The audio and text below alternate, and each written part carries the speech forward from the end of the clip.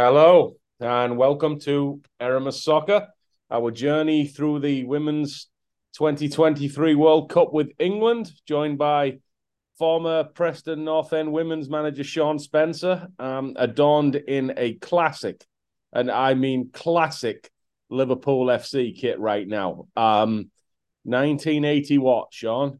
89. Classic vintage. Juggernaut Liverpool in those days. Rush, Aldridge, Barnes, Hansen still around? I wonder if Hanson was there. I think they had Stoughton, didn't they? Wow, brilliant, The brilliant good team. old days. Former EPL era. The section of Twitter which constantly repeats that football wasn't born in 1992. Very proud of you, Shaun. And so am I. Middlesbrough were probably in the second division in that season. So, anyway, back at the ranch. We are at World Cup semi-final time.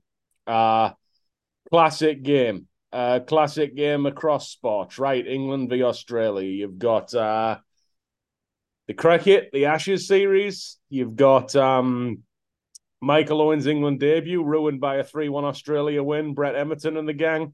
You've got Rugby World Cup, forgetting the year, but Johnny Wilkinson in this very stadium hitting the winning drop goal, and it's played in a stadium where Kathy Freeman also won the 400 meters for Australia in the Olympics. And reports pre-game were the Matildas games, the Australian women's team games, were drawing the largest ratings on TV of any sport since that event, which is pretty mind-blowing numbers-wise, right? This seems like a real watershed in numbers for the women's game and the viewership of it. Yeah. And also with Australia have always been a massive sporting nation. The rugby, like you mentioned, I think it was 2003, the World Cup final. All right. And then we've been brought up with obviously Australia, New Zealand with the rugby, and then we've been brought up with the Ashes, the importance of the cricket, and then the soccer side they've never really been at the races compared to England for the most part. But then here we are now with the women's national team that are a good, solid, quality team, and I think the Australian nation are well and truly behind them in this competition. It's looked like they've been waiting for it for a long time. Yeah. And England have played 37 games under coach Serena Wigman coming here. They've lost one. That loss was to Australia. The nations have played 6 times, 3 England wins, 2 Australian wins, and a draw, with this being the first World Cup clash. So even some history to this fixture, right? England got here. We came out of the gate with a toiled win against Haiti, 1-0. A 1-0 win against Denmark with a little bit better performance. A 6-1 demolition job on China with a Lauren James masterclass. A life and death battle with Nigeria where England go through after a scoreless draw and a shootout, and a entertaining and live wire 2-1 quarterfinal win against Colombia. Australia stalled a little more in the group stages. They had a 1-0 win in their first game as host nation over World Cup debutants Ireland. A Catley penalty there. Then they really stuttered. They had a 3-2 defeat to Nigeria, which opened the door for the group, where I think most people thought that the Olympic gold medal winners Canada and Australia were going to progress. And Nigeria threw the cat among the pigeons there. But they bounced back in style. 4-0 win over the gold medalist Canada to make the round of 16, where they play another impressive game, a 2-0 win over a Denmark team that England had made harder work of in a 1-0 game, and then beat the heavily fancied pre-tournament France on a 10-round penalty shootout in the quarterfinal. So we have a game right now. England come in. Lauren James is still suspended. We keep the 3-5-2 formation. Carter, Bright, and Greenwood in front of goalkeeper Earps. now familiar wing-back pairing of Daly and Bronze, Stanway, Walsh, and Toone in midfield with Russo and Hemp up front. Not a lot of weaknesses on this team, Shaun. I know Lauren James is out, but Ella Toone is a more than capable replacement. It's a very strong lineup, isn't it? Yeah, yeah. And like I said, I don't think there is really any weaknesses. I think there's just different types of player that add a different dynamic to the England team. So you take out James, and that just changes the dynamic slightly to the starting 11. But I also feel like there's not necessarily weaker players coming into the team. Yeah. Sam Kerr, the Chelsea star, gets her first start up front of the tournament. She's been kind of managing a muscle injury, but I think a World Cup semi-final is the time to roll the dice. We have Arnold in goal, the hero of the France shootout. We have a centre-back pairing of Polkinghorne and Hunt. Polkinghorne replacing Kennedy, who was actually sick and not able to attend the stadium. So hopefully that's not COVID. Fullback pairing of Catley and Carpenter. Wingers in front of them, Ford, and I thought the very impressive Rasso, with Cooney Cross and Gorry in midfield, and Kerr and Fowler up front. Coached by Gustafsson, who has already won 2 World Cups as a assistant with the USA, so no shortage of experience there. England probably bookmakers' favourites, but home field advantage in front of a crowd that's going to be touching 80,000. Pretty significant, right? Yeah, and if you go off the old Soccernomics book, it's worth 1 goal, isn't it? I did not know that. Yeah, good book. I think it's Stefan. Is that in tournament play, or is that just in general? International games, home field advantage. It's worth a goal. Very interesting. Yeah, Stefan Szymanski. Semantics. That would be a great name for a statistics author. Yeah, that's a great book as well, by the way. Another factor that makes it a big task for England is 20 players in the Australian squad have over 100 caps. That is a wealth of experience. Very aesthetically pleasing matchup. Australia, gold jerseys, green shorts, white socks. England going with the all blue, which I can never watch England playing without thinking of the Paul Gascoigne, Gary Lineker era. And England with a statement of intent early doors. Sam Kerr's on the ball, fouled in the first minute near the centre spot by Walsh, not messing around there. We get the first chance of the game in the 7th minute. It's a long ball over the top to Kerr, who already looks pretty impressive. And like Caicedo the game before, there's a very audible, buzz in the crowd when the ball goes near this woman. Earps makes the save. But it's a bullet across England's bows about the danger that Sam Kerr is going to flash throughout the game. 9th minute, England chance of their own. It's direct again. It's very big games. They tend to have this pattern, right? Like heavy pressure in the middle third, chances coming in balls over the top. Greenwood chips a pass to Stanway. She's in behind and she forces what I thought was a good save from Arnold. And then in the 10th minute, we get a yellow card for Greenwood, the England centre-back, which is very, very early to get a yellow card as a centre-back, right? Especially on the road. It revs the crowd up. This is not great. You're playing in a cauldron. This crowd's going to get on the ref every foul, and you have the girl who I think is England's best defender through the tournament. She's on a yellow already. That's a bit of a subtle early advantage for the home team, right? Yeah, absolutely. And I don't know, needless, I would say. I don't think it was needed, but I also can't help but think that, the intent was there probably before the game. I think she knew she was going to do that type of tackle on Sam Kerr early on. Yeah. England corner, it's a very familiar combination through the tournament. Daly, back post to Bronze. The Australian defender Catley manages to clear. Greenwood's already heavily involved on both ends, right? I think for the third game in a row, she might be the best player on the England team. Sends in another corner. Daly heads it over.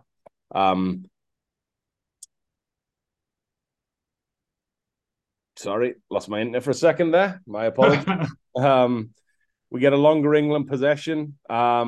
This is a good way to control the game for England, right? Because these periods of play where the back three are switching the point of attack, they're finding the wing back who's finding a six or going back. It's not doing any damage to Australia. That's certainly not the case, but it is calming the crowd somewhat, right? You know, there's a TV statistic comes on here that the average ball recovery time is 7 seconds for England and 25 seconds for Australia. So England seem to me to be very deliberately rolling the ball around and try and take the wins out the sail of this crowd and not have some manic end-to-end shootout. Yeah, and I feel as though that's what they've tried to do throughout the tournament is, to control the game the best they can through possession. And with the change in formation with the three at the back, Daly or Bronze are normally free as that outlet. And then they try and do a little bit of a combination with, like you said, with the midfielders. If need be, they can always go back to Walsh, and it just gets recycled. Yeah. And a lot of teams don't really know how to combat that. And we spoke about Nigeria being very disciplined in the middle, sort of being compact and not really given the space. Australia were, I wouldn't say they were at Nigeria's level, but they were also sort of comfortable in defending. They've got the quality there, and you could see that they were looking to try and win the ball back, and Fowler and Sam Kerr up top. So I think that was sort of the game plan from the start. But at the same token, it definitely sort of quieted the crowd a little bit, which definitely played into England's favour. Yeah. England come again. Russo swaps passes with Ella Toone, who seems the highest of that midfield three, the most consistently. She drives into the area just outside the right-sided post, smashes the shot wide. It's one of those that ripples the side netting, and I'm sure there's a little section of the crowd celebrating, thinking it's gone in. It's one of those kind of shots. In the 18th minute, TV statistics shows that England have a good advantage of a 4-0 advantage in shots, but they almost take a bad 2-0 lead. What could have been a second yellow card, which would have been bad. Lucy Bronze pushes forward in the back. It's a heavy appeal from a sizable crowd. Bronze gets away with it. Probably a little bit fortunate here, do you think? Yeah, and I do feel as though I've been critical in the past with the referees, but I thought this referee does an okay job managing the home nation in a semi-final. And I feel as though if she had set her stall out early with what she was given yellow cards for, if they were weaker and there's no sort of room to come back from that, I think potentially the game could have got a little bit out of hand. So I think these types of fouls and stuff, she sort of let go a little bit, which is fine, and it certainly helps. You're right. I mean, England could go into a hole with two of their best defenders on yellows halfway through the first half, right? 23rd minute, England keep coming, man. Ella Toone, it's a pretty heavy foul on Gorey in centre midfield. No card again. England are not shy here, and I do think it's a psychological thing. I don't think they're trying to cheat and hurt people, but I think there's very much an attitude of, we're in front of a big hostile crowd against a very experienced home nation, and we are not taking a backward step. We are not backing down. We are meeting fire with fire. I think it's a very intentional tactic, and I think it's very impressive execution in a hostile environment. Carter gets a talking to a minute later. She's tight right to the back of Kerr. She raises a high boot. England are it's like the inversion of the Nigeria game. Because when I watched the Nigeria game, I thought England were caught off guard by the defensive quality, the strength, and the intensity of Nigeria. And frankly, I thought they were second best for the majority of the game.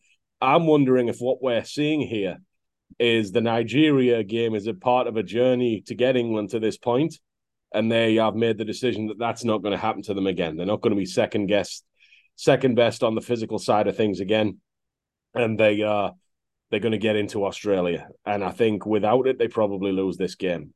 Free kick gets swung to the back post. Daly wins the challenge, head the ball to Earps. And, England don't look dominant in the 30 minutes, but they do look strong. They do look tough to beat. I've said it before, I'll say it again. They have vibes of the very successful German men's teams of the 90s. Just, I don't know if I'd call it magical or beautiful, but it's very effective. It's very tough to beat, and it's very impressive and organised. 30th minute, back-to-back corners for England. The first one falls to Russo at the back post. Shot gets deflected behind. Second, Bronze at the back post again, headed clear. 2 minutes later, there's a loose pass from Carter. It's an error. I think it's a pretty bad error. It's jumped on by the impressive Russo. She drives forward into what becomes kind of a fast break attack. It's a 5v5 with 2 or 3 of the England girls recovering behind the ball. She plays a good pass into the right back Carpenter, who lets England off the hook a bit by overhitting the cross. It's an escape. There's a corner followed by it. Russo on the wing, or Russo, I might be pronouncing it wrong, and Sam Kerr look very dangerous in the early stages of this game, right? And now you've got me doubting Russo. I think it's Russo on Australia, obviously Russo on England. The right winger, number 16. I believe it's Russo. Yeah.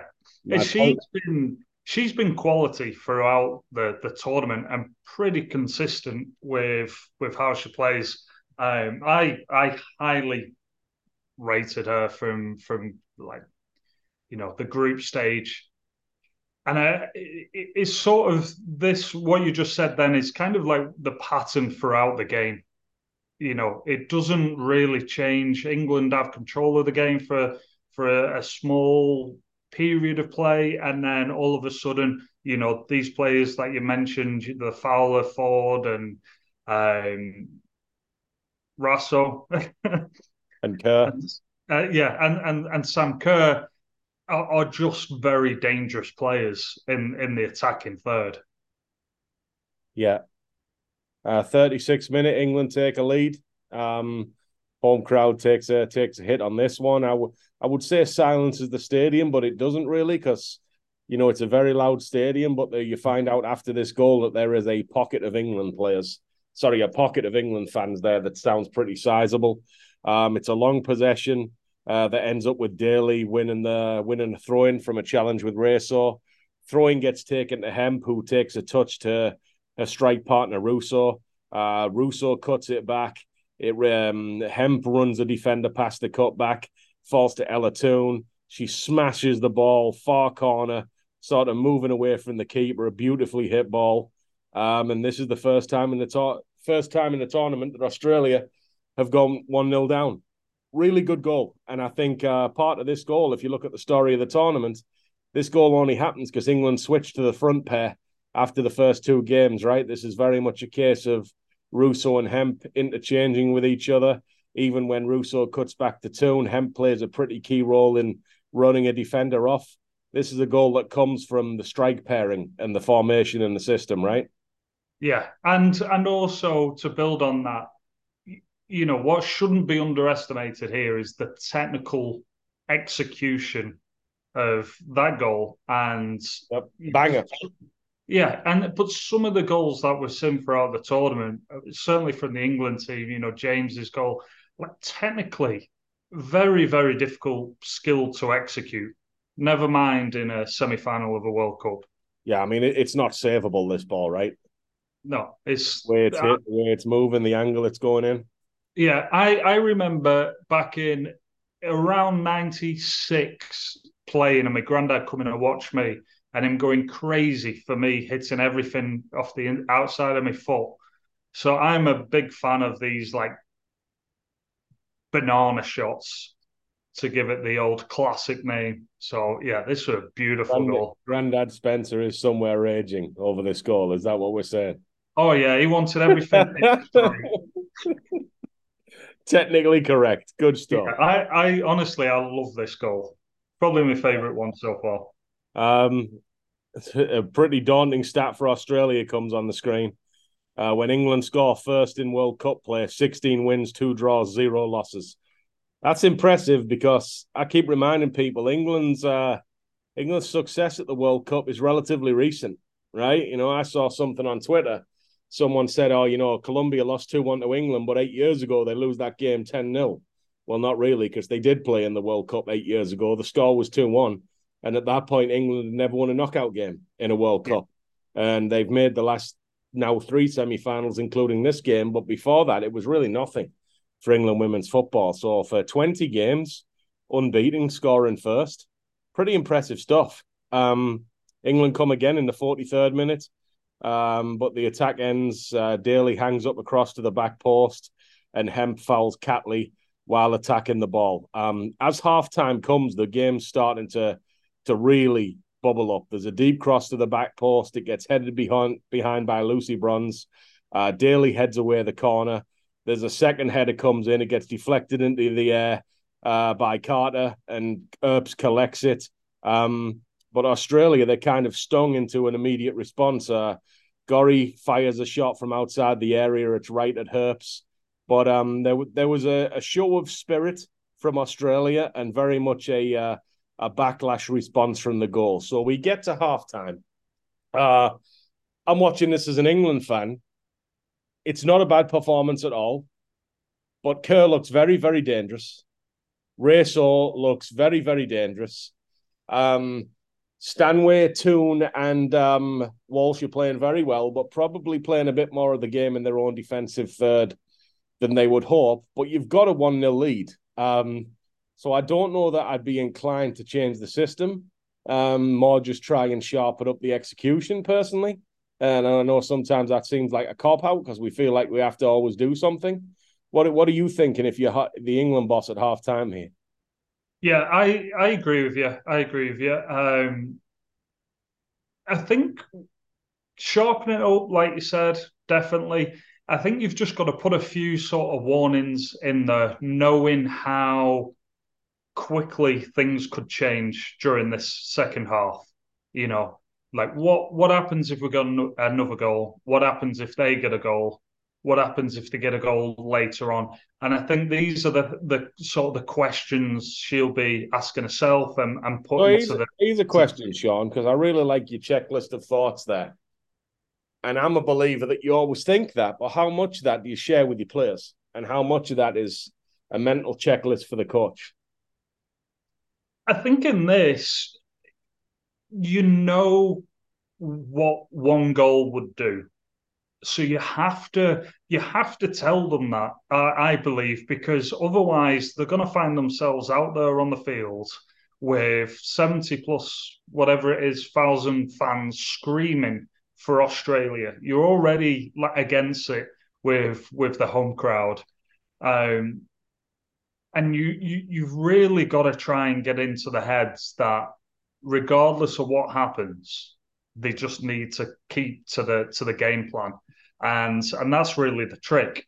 So I think I would definitely speak to them about the possibilities of what could happen. Yeah. 49th minute. The first chance of the second half comes. It's a foul across to the back post. Ford heads it on goal. It's a pretty soft header. It's good save by Earps, but Australia kind of get the first chink of light. I would say the early stages of the second half, Australia is the better team. They have longer spells of possession for me. The stat doesn't come back up, but I imagine that England ball recovery has grew significantly from 7 seconds. The centre mids, Cooney Cross, which is a hyphenated name, that's one woman, and Gorry are more involved. The left back Catley is getting the ball in higher positions. She's not damaging England yet, but she's getting in high spots. She's getting the ball there. She's moving the England midfield around. And I just feel like the first 10 minutes of the second half, whatever adjustments came from Australia, they worked a little bit better than the England adjustments. A very interesting statistic to me in the 56 minutes. England have a 10-1 advantage in fouls. So obviously the knee jerk to that is England are cheating. But nobody said that about Nigeria when there was a similar pattern. I don't think anybody's cheating or deliberately injuring anyone. And while I'm not saying cheat, I do think people play the victim very quickly nowadays when it comes to refs having agendas against them. And I believe that in a World Cup semi-final, there's an aggression level where you'd expect to concede free kicks. And I don't know if I find it surprising that a team's an hour into a semi-final of a World Cup and we've fouled the opposition once. And if the response is, well, Australia are doing such a better job defensively, they're so much more skilled than England, that England are fouling and they're not. I didn't really see that. I thought England were more rattled by Nigeria. I thought England were more rattled by Colombia. I thought England were more rattled by Haiti. Obviously, China, I thought, were very poor against England, but I would say in terms of pressure on the ball, this is probably England's third most difficult game of the tournament. I thought Nigeria gave them more problems. I thought Colombia gave them more problems. Maybe even fourth behind Haiti. So while Australia have all this attacking quality, and they do have quality, it's a bit easy for England to play at times here, right? Yeah, and just going back to that statistic, we all know Marcelo Bielsa, and presume that if you don't, people should know who Marcelo Bielsa is. But his statistically, every single one of his teams has the highest foul rate because of insane pressure he puts on teams. So, I wouldn't necessarily see that as a bad thing. Yeah, and I remember there was this no one calls Bielsa a cheat, right? Exactly. I also remember a stat. I wish I had the years in front of me. But 2 or 3 years in a row, Pep's Barcelona led La Liga in fouls in the opposing half. And these aren't vicious, nasty guys. These are just a high-pressing team that has clumsy fouls as a result of constantly trying to win the ball. England win a corner when Hemp smacks a shot from 20 yards out. It gets tipped round the post by a diving Arnold. It's a good save, but it's one of those where I don't think you ever expect it to go in when you're watching it live. Greenwood takes the corner, finds Millie Bright, header goes wide. And despite my rant about fouling and lack of defensive effort from Australia, I don't think it's effort. I think it's more just a lack of emphasis on pressing. We have an Australian goal in the 63rd minute, and we differ a little bit here. I think it's magical. I couldn't get the number on the replay, but the Australian centre-back, she steps up, she wins the ball. The centre-mid, Gorry, who came into the game a bit in the second half, collects the ball. She feeds Kerr around the halfway line. Millie Bright is backing off, probably not believing that Kerr's ever going to hit it from there. Kerr strives forward. I think Ford deserves credit because she overlaps and kind of takes away the cover defender. And as Bright backs off, Kerr carries it about 25 yards and bang, smashes it. Top corner, stadium erupts, momentum up, crowd up. All of a sudden, this could go from what's an impressive England performance to a very, very tough performance. Very, very tough situation for England. 1-1, but momentum with the whole team. You didn't seem quite as on board with my belief that this goal is just a banger, Shaun. Discuss. I know, and I spoke to my friend about this as well, and he's with you.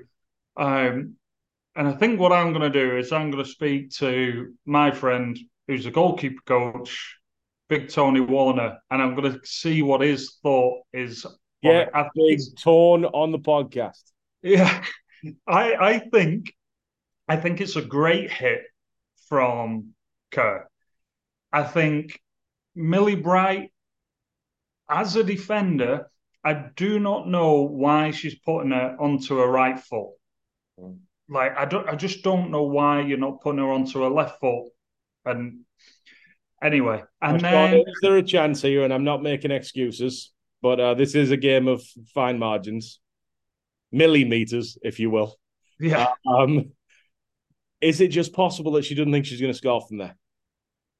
But if this was anybody else, then maybe. But every single person knows that she's, you know, if not the best player in the world, women's player in the world, one of the best players in the world. So I just don't, if this was Marta or somebody like, there's the same thing. You're expecting them to score from anywhere. So the fact that she's given what 8 yards and shown her onto a stronger foot is absolute madness for me. And then the goalkeeper, and I've watched it because I knew this was going to come up. I've watched this on YouTube over and over again, and she sets herself pretty well.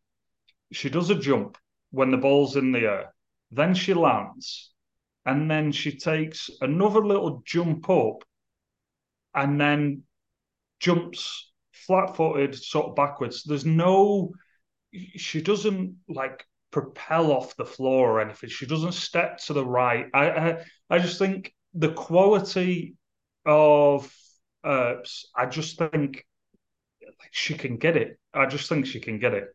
I heard Rob Green speak about goalkeeping once, and he talks about those little jumps that we don't think of much. And you might make that jump and the ball's 25 yards away, but then your feet hit the ground again. Now it's 18, 15 yards away, and that's the difference. And I think that's what's happened Right. because she jumps both feet 6 inches off the ground and then lands, and the ball's already in flight. And then she takes this mini jump up and then lands and then jumps. So I just don't think. I think looking at it, and like I said, I'm gonna research this a little bit more to see if I'm just losing the plot. But I think it's a great hit, and I think it was a great goal. But the level of I think she can do better. So we're in talks to get a goalkeeping coach from one of the knockout round teams of the recent CONCACAF Men's Gold Cup. And you have my word that he will be watching this clip and we will be covering it again. We will Good. not let this go. Despite the goal, I'm constantly seeing and hearing things that I love from this England team. They're just a very mentally strong group. The camera pans out, and you've got in the background the fans going wild. Sam Kerr, she's the hero, but Brighton Greenwood, they don't look happy, but they don't look sad. They look like angered. Their shoulders are back.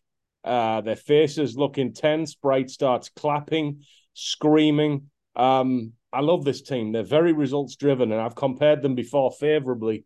We talk about England and Australia with the constant, I thought, nonsense coming from the England men's cricket team of the results don't matter, and then we start praying that it stops raining so we can get the results we want.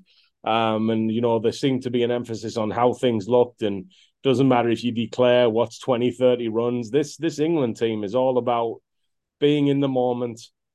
Play whatever game you're given. We'll beat Haiti 1-0. We'll beat China 6-1. We'll probably react and feel the same way. It's a group of winners. There's no Serena ball. There's no banging on about philosophy.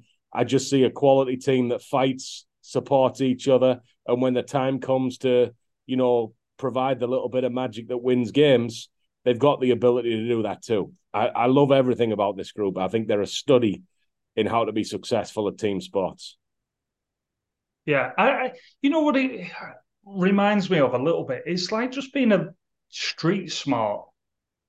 Like if you're playing on the street as a kid or whatever, you can't you can't get affected by the other team scoring or the field not being right or the court not being right or somebody's older or somebody's stronger or somebody's cheating a little bit.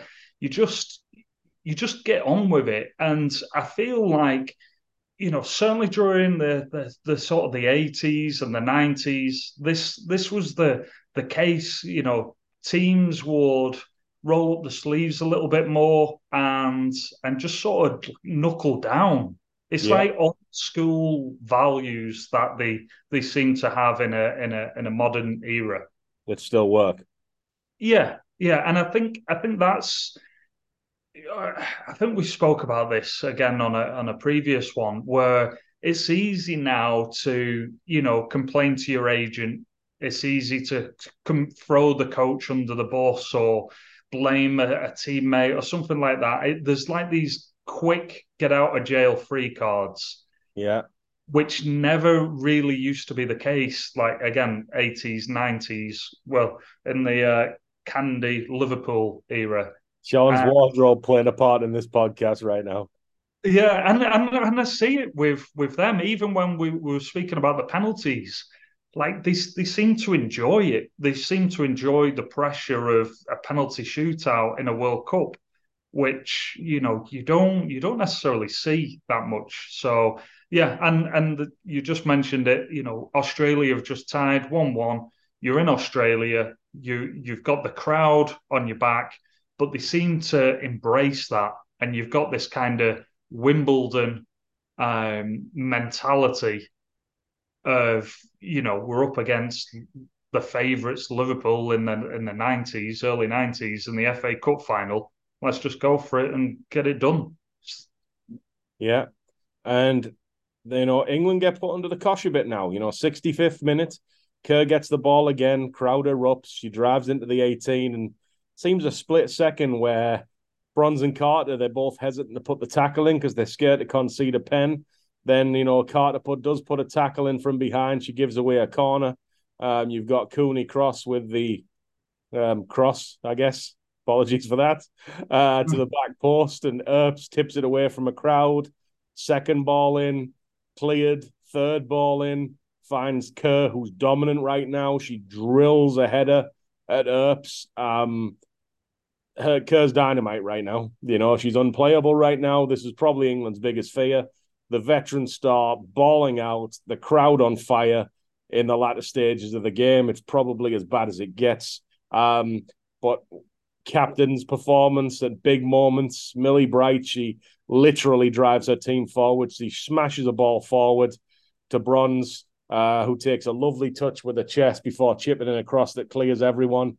England come again down the other side this time, and it's a Hemp cross, gets headed wide by Russo.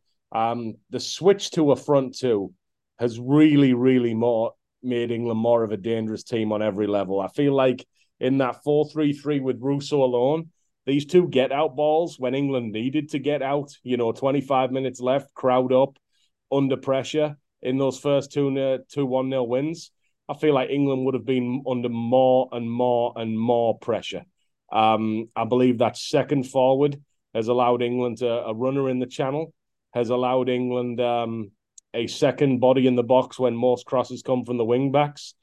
I believe it's actually been the difference in this game. I feel like if Russo's isolated alone in this exact spell of play, I don't know that those two balls forward come off. I don't know that if England can clear it, they can hold it up as well. And maybe they buckle under the pressure. Thoughts, Shaun? Yeah, I agree. Once again, I think, and this is why we're starting to see, we've spoke about this briefly, like the 4-4-2 starting to come back in with the two strikers there for that very reason. If you've got one isolated striker, very, very difficult, especially, if they've got two or three competent centre backs. And I feel there's only certain strikers, single strikers, that can play that solo number 9 role. So having two there is always going to be problematic for opposition players. It's always going to ask questions of the defenders, and I think I'm with you 100%. I think it was probably the best thing that's happened to England in this tournament. Yeah, and I think Russo is a better player next to him. Just a fact, right? Yeah. In the group stage, she has a decent game without a goal against Haiti. She has a very average game, I thought, against Denmark without a goal. I think from memory, she got a goal against China in the 6-1, but who didn't? but she played much better in the quarterfinal, and she plays well here. At the other end, Australia are in full get the ball to Kerr mode, 50-yard ball over the top. She chases it down. It's about a yard too far, goes to Earps, but the crowd is going nuts again. Anytime the ball goes nigger Sam Kerr right now, there is an eruption in the crowd. It's the definition of home field advantage. And this game just becomes wildly entertaining. In the 71st minute, England retake the lead. It's Millie Bright again.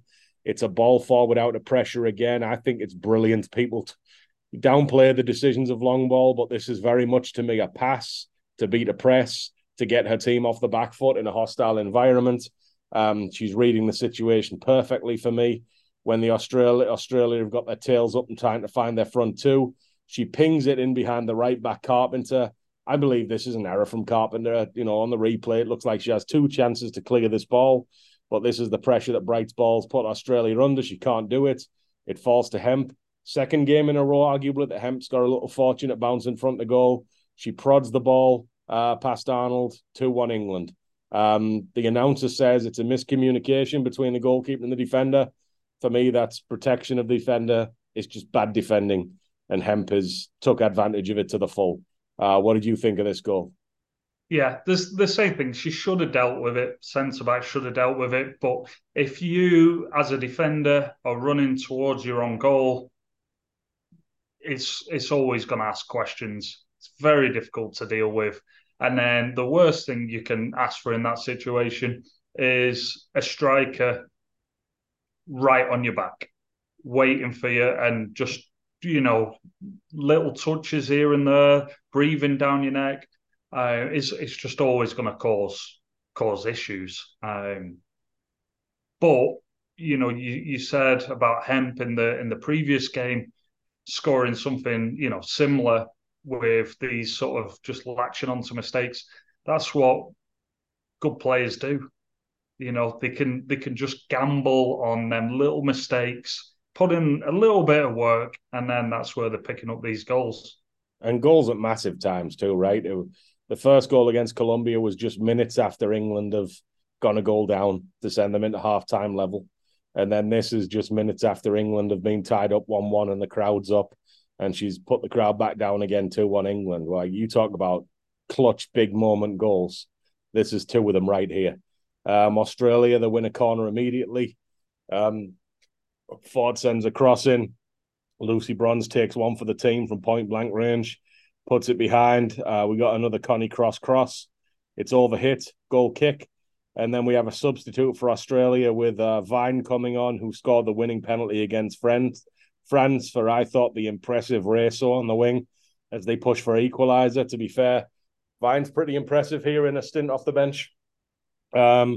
Second 75th minute, we get that second Australian foul that I've been crying out for. Ford crashes into Stanway. Stanway stays down. The crowd's booing. They're not having it. They think England's cheating and milking the clock. We're obviously here going to get 15 minutes of straight kicking off from the crowd to rush every stoppage and get the ball back in play. Seems early to me, but it's a World Cup semi-final. What are you going to do? The sub Vine, she gets a couple of runs at Daly, gets a ball in each time. Greenwood clears them both. 81st minute, we get another Australian sub. It's understandable. They're going out the tournament at home here. The defender, Polkinghorn, comes out. The San Diego Wave attacker, Van Egmond, with a very intense expression on her face, comes in as Australia try and win it back. And in the 82nd minute, we get a moment that might haunt Australian women's soccer fans like Paul Gascoigne stretching out and missing at the back post in the Euro 96 semi-final, haunts you and I, because this is a big, big moment. A ball's chipped in by Fowler. Fowler's kind of at the corner of the penalty area. She chips a ball in. It finds Kerr. She's in the middle of the goal, 4 to 5 yards out, middle of the goal. If she heads it either side, no chance Earp saves it, and the header goes over the bar. I thought it was a horrendous miss. It looks like Sam Kerr thinks it's a horrendous miss. What were you thinking watching this? Yeah, the same thing. It's a goal, isn't it? Yeah, should be. Yeah. Australia keep coming. Vine hits a shot, spills it. with a ball about to fall to Van Egmond to be a hero, Jess Carter makes a textbook defensive play for me. She's ball side, and it allows it to clear the ball. And so many times, this is a great lesson for young defenders.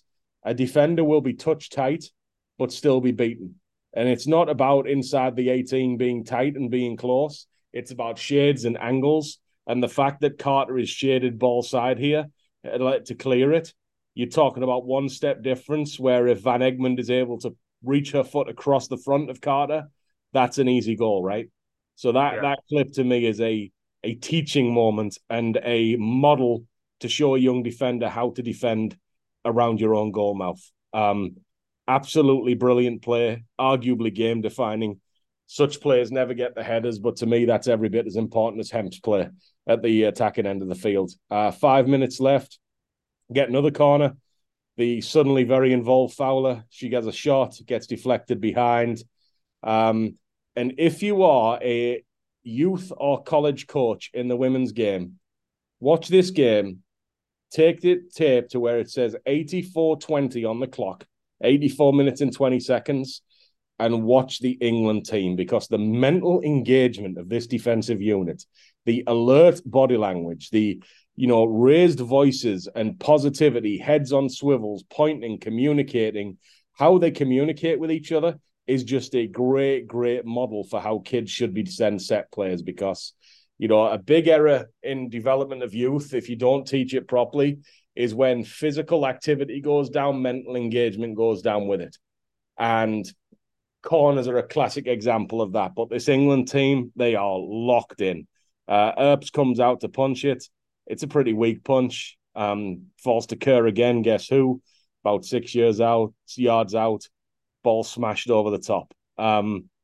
Australia have had their chances here, right? England are obviously not gonna need some effort here, even though there's 4 minutes plus injury time. The ball keeps falling to Kerr, keeps falling to Fowler.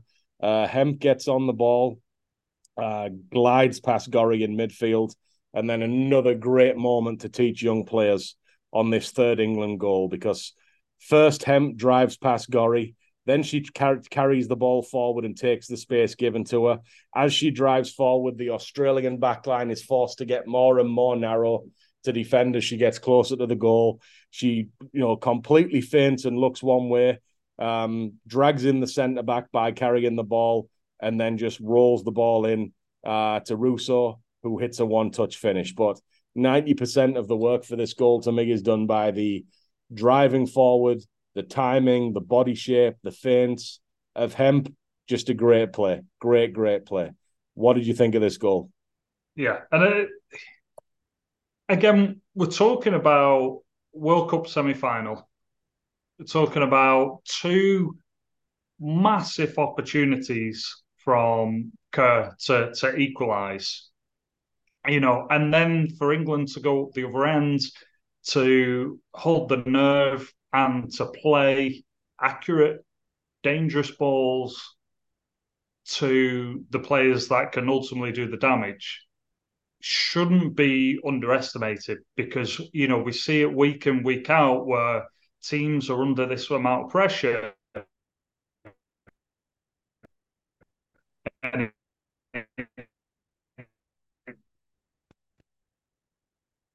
just becomes, just panic ball well executed. Yeah, fully agree. And then so a hero's exit, because immediately she's off and replaced by Chloe Big Game Kelly. What a player to be able to bring on. 3-1 up in a World Cup semi-final that you're now 2 goals up in.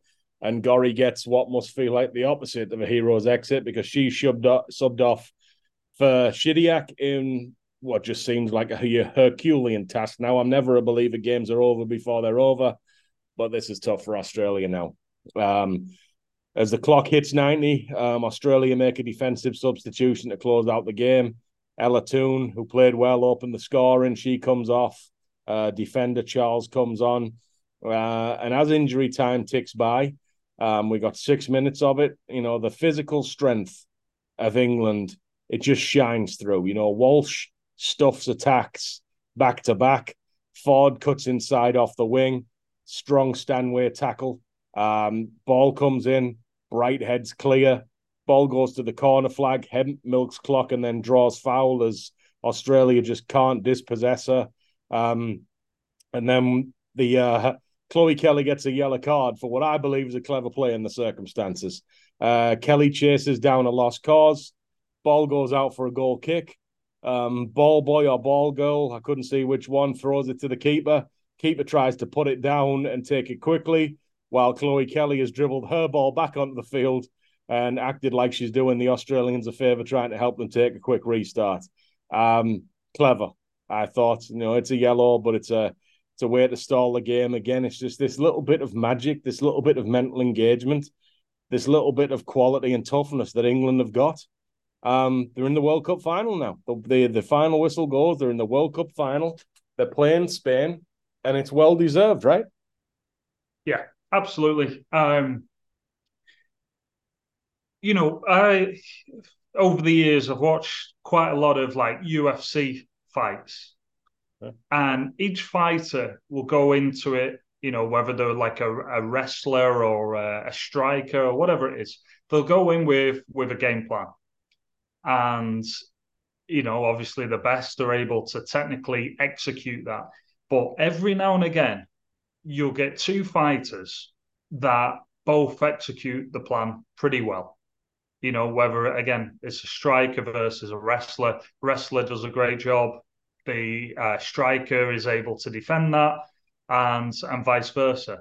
Now, there becomes a point in them fights where they just have to go toe to toe and exchange blows and sort of get through that. And I feel as Bite though, down on the mouth guard is the expression I've heard from fighters on that one. Yeah, and that's what it is, and it's very difficult to explain. It's very difficult to put into words. But that bit where the other team aren't necessarily doing anything wrong and are playing well, and you yourself are not necessarily doing anything wrong and also playing well, but you have to, like you said, bite down on the mouth guard, and you have to sort of dig in before you start to see that break.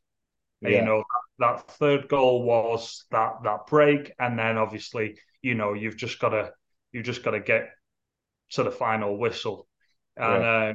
And again, this is the thing that I've enjoyed about them. And you spoke about Germany. Germany were excellent at doing this over the years. Like, you don't see many teams who are able to do that, to find a way to be technically and tactically sound, but also have respect for the opposition, play great teams, and still able to get through it consistently. So yeah, great tournament so We far. got one question before we wrap this up and move on to Yep. the final. And I've already got my answer. But you got Lauren James. She scores the winner against Denmark. She's the best player on the field against China. She's shut down, however you want to spin it, against Nigeria. Gets herself sent off. She's now not the focus for the quarterfinal and semi-final. I thought England did a magnificent job. Not crying about appeals, not crying about Nigeria cheating, not crying about anything. They just concentrated. Put Ella Toone in the lineup and won. James is now eligible to come back. I would not start her. I would be playing the team that ground out the Colombia game. I will be playing the team that ground out the Australia game. I believe there is a big difference between being brilliant in a 6-1 win v China in the group stage and the performances that Ella Toone has now put in back-to-back in very high-pressure games against very high-level opposition. What are your thoughts? Yeah, the same. I wouldn't play her, and if I'm being brutally honest, I think I would have sent her home after the Nigeria game. There's a potential that backfires, though. Potentially, If but I your just focus is on unity in the group, I believe a dangerous message would be you've messed up, get out. yeah, and I thought about this, and I think this is how I would have done it. I would have played the bad guy as head coach with saying she's going home. Then I would have got the assistant Did coach. you just say it's coming home? She's going home. But then I would have got the assistant coach to speak to the captain and to the other players and to get them to sort of create a bit of unity to see what they wanted to do, whether they wanted to keep her in Australia or if they wanted to send her home. Now, if they were pro keeping her here, then we would have had a meeting to speak about it. But I think that's what I would have done because that should have cost England. England should have got beat by Nigeria because of that mistake. Mm-hmm. So there has to be repercussions to. Well, I think I'd have done what Wiegman's done. I think these are repercussions. Winning a quarterfinal and a semi-final without you. I think all this, sudden fame and hype about being the best player in the world, potentially, it's all gone already. So there's very much been consequences. And I wouldn't be starting her in the final. Absolutely not. But having her as a roll of the dice off the bench late in the second half of, England have seen that against them, right? With Shaun, with Vine, with Oshiwala. These opponents kept bringing these players off the bench in the knockout rounds, causing England problems. I wouldn't mind having that bullet in my gun if I was Serena Wiegman. Yeah, especially with Spain. Spain are a strange, mysterious team. Having seen them up into the Japan game, and they looked invincible. They looked clear favourites to win the tournament. But then they played Japan, and they looked very, average. Even the stats were amazing. I think I read Japan had 28% of the ball and 5 shots on target, and they won 4-0. Yeah. And Spain didn't look dangerous during that game. Japan looked like the only team that was going to win that game. But then, since then, Spain have just come back really, really strong. So they're going to be dangerous. They're going to be dangerous. And it's going to be an interesting game. I heard the commentators saying how are England going to deal with not having possession, with Spain having all the possession, and I think it's a valid question. Are Spain going to have the majority of the possession? Probably, but how much with that ratio? It could become a little bit more even than, say, the Japanese game, for instance. I mean, you talked about them picking up the round of 16 game I've just pulled up here. 5-1 over Switzerland. Their quarterfinal, 2-1 over Netherlands. Extra time win that was Paralluelo with a 111th minute winner. Their semi-final, 2-1 over Sweden. Paralluelo with a goal again, and then an 89th minute winner by Carmona. And it's noteworthy that both teams have got goal threats because for the tournament, the Golden Boot winner, bar a phenomenal individual performance in the final of 2 or more goals, is going to be Miyazawa of Japan. But England and Spain have 3 separate players in the list of players who've scored 3 goals. Lauren Hemp, Lauren James, Alessia Russo, and Aitana Bonmati, Jennifer Hermoso, and Alba Redondo all scored 3 goals. So that is 6 players accounting for 18 goals. That is adequate firepower from different parts of the field on both ends, right? Yeah. And that's what makes it unpredictable. Because there isn't that one single player that you need to shut down. The goals can come from anywhere.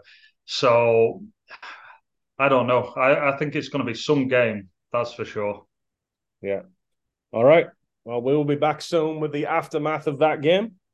Shaun, keep bringing the retro heat for the YouTube watchers and podcast listeners. You don't know what you're missing out on. And we'll see you all soon.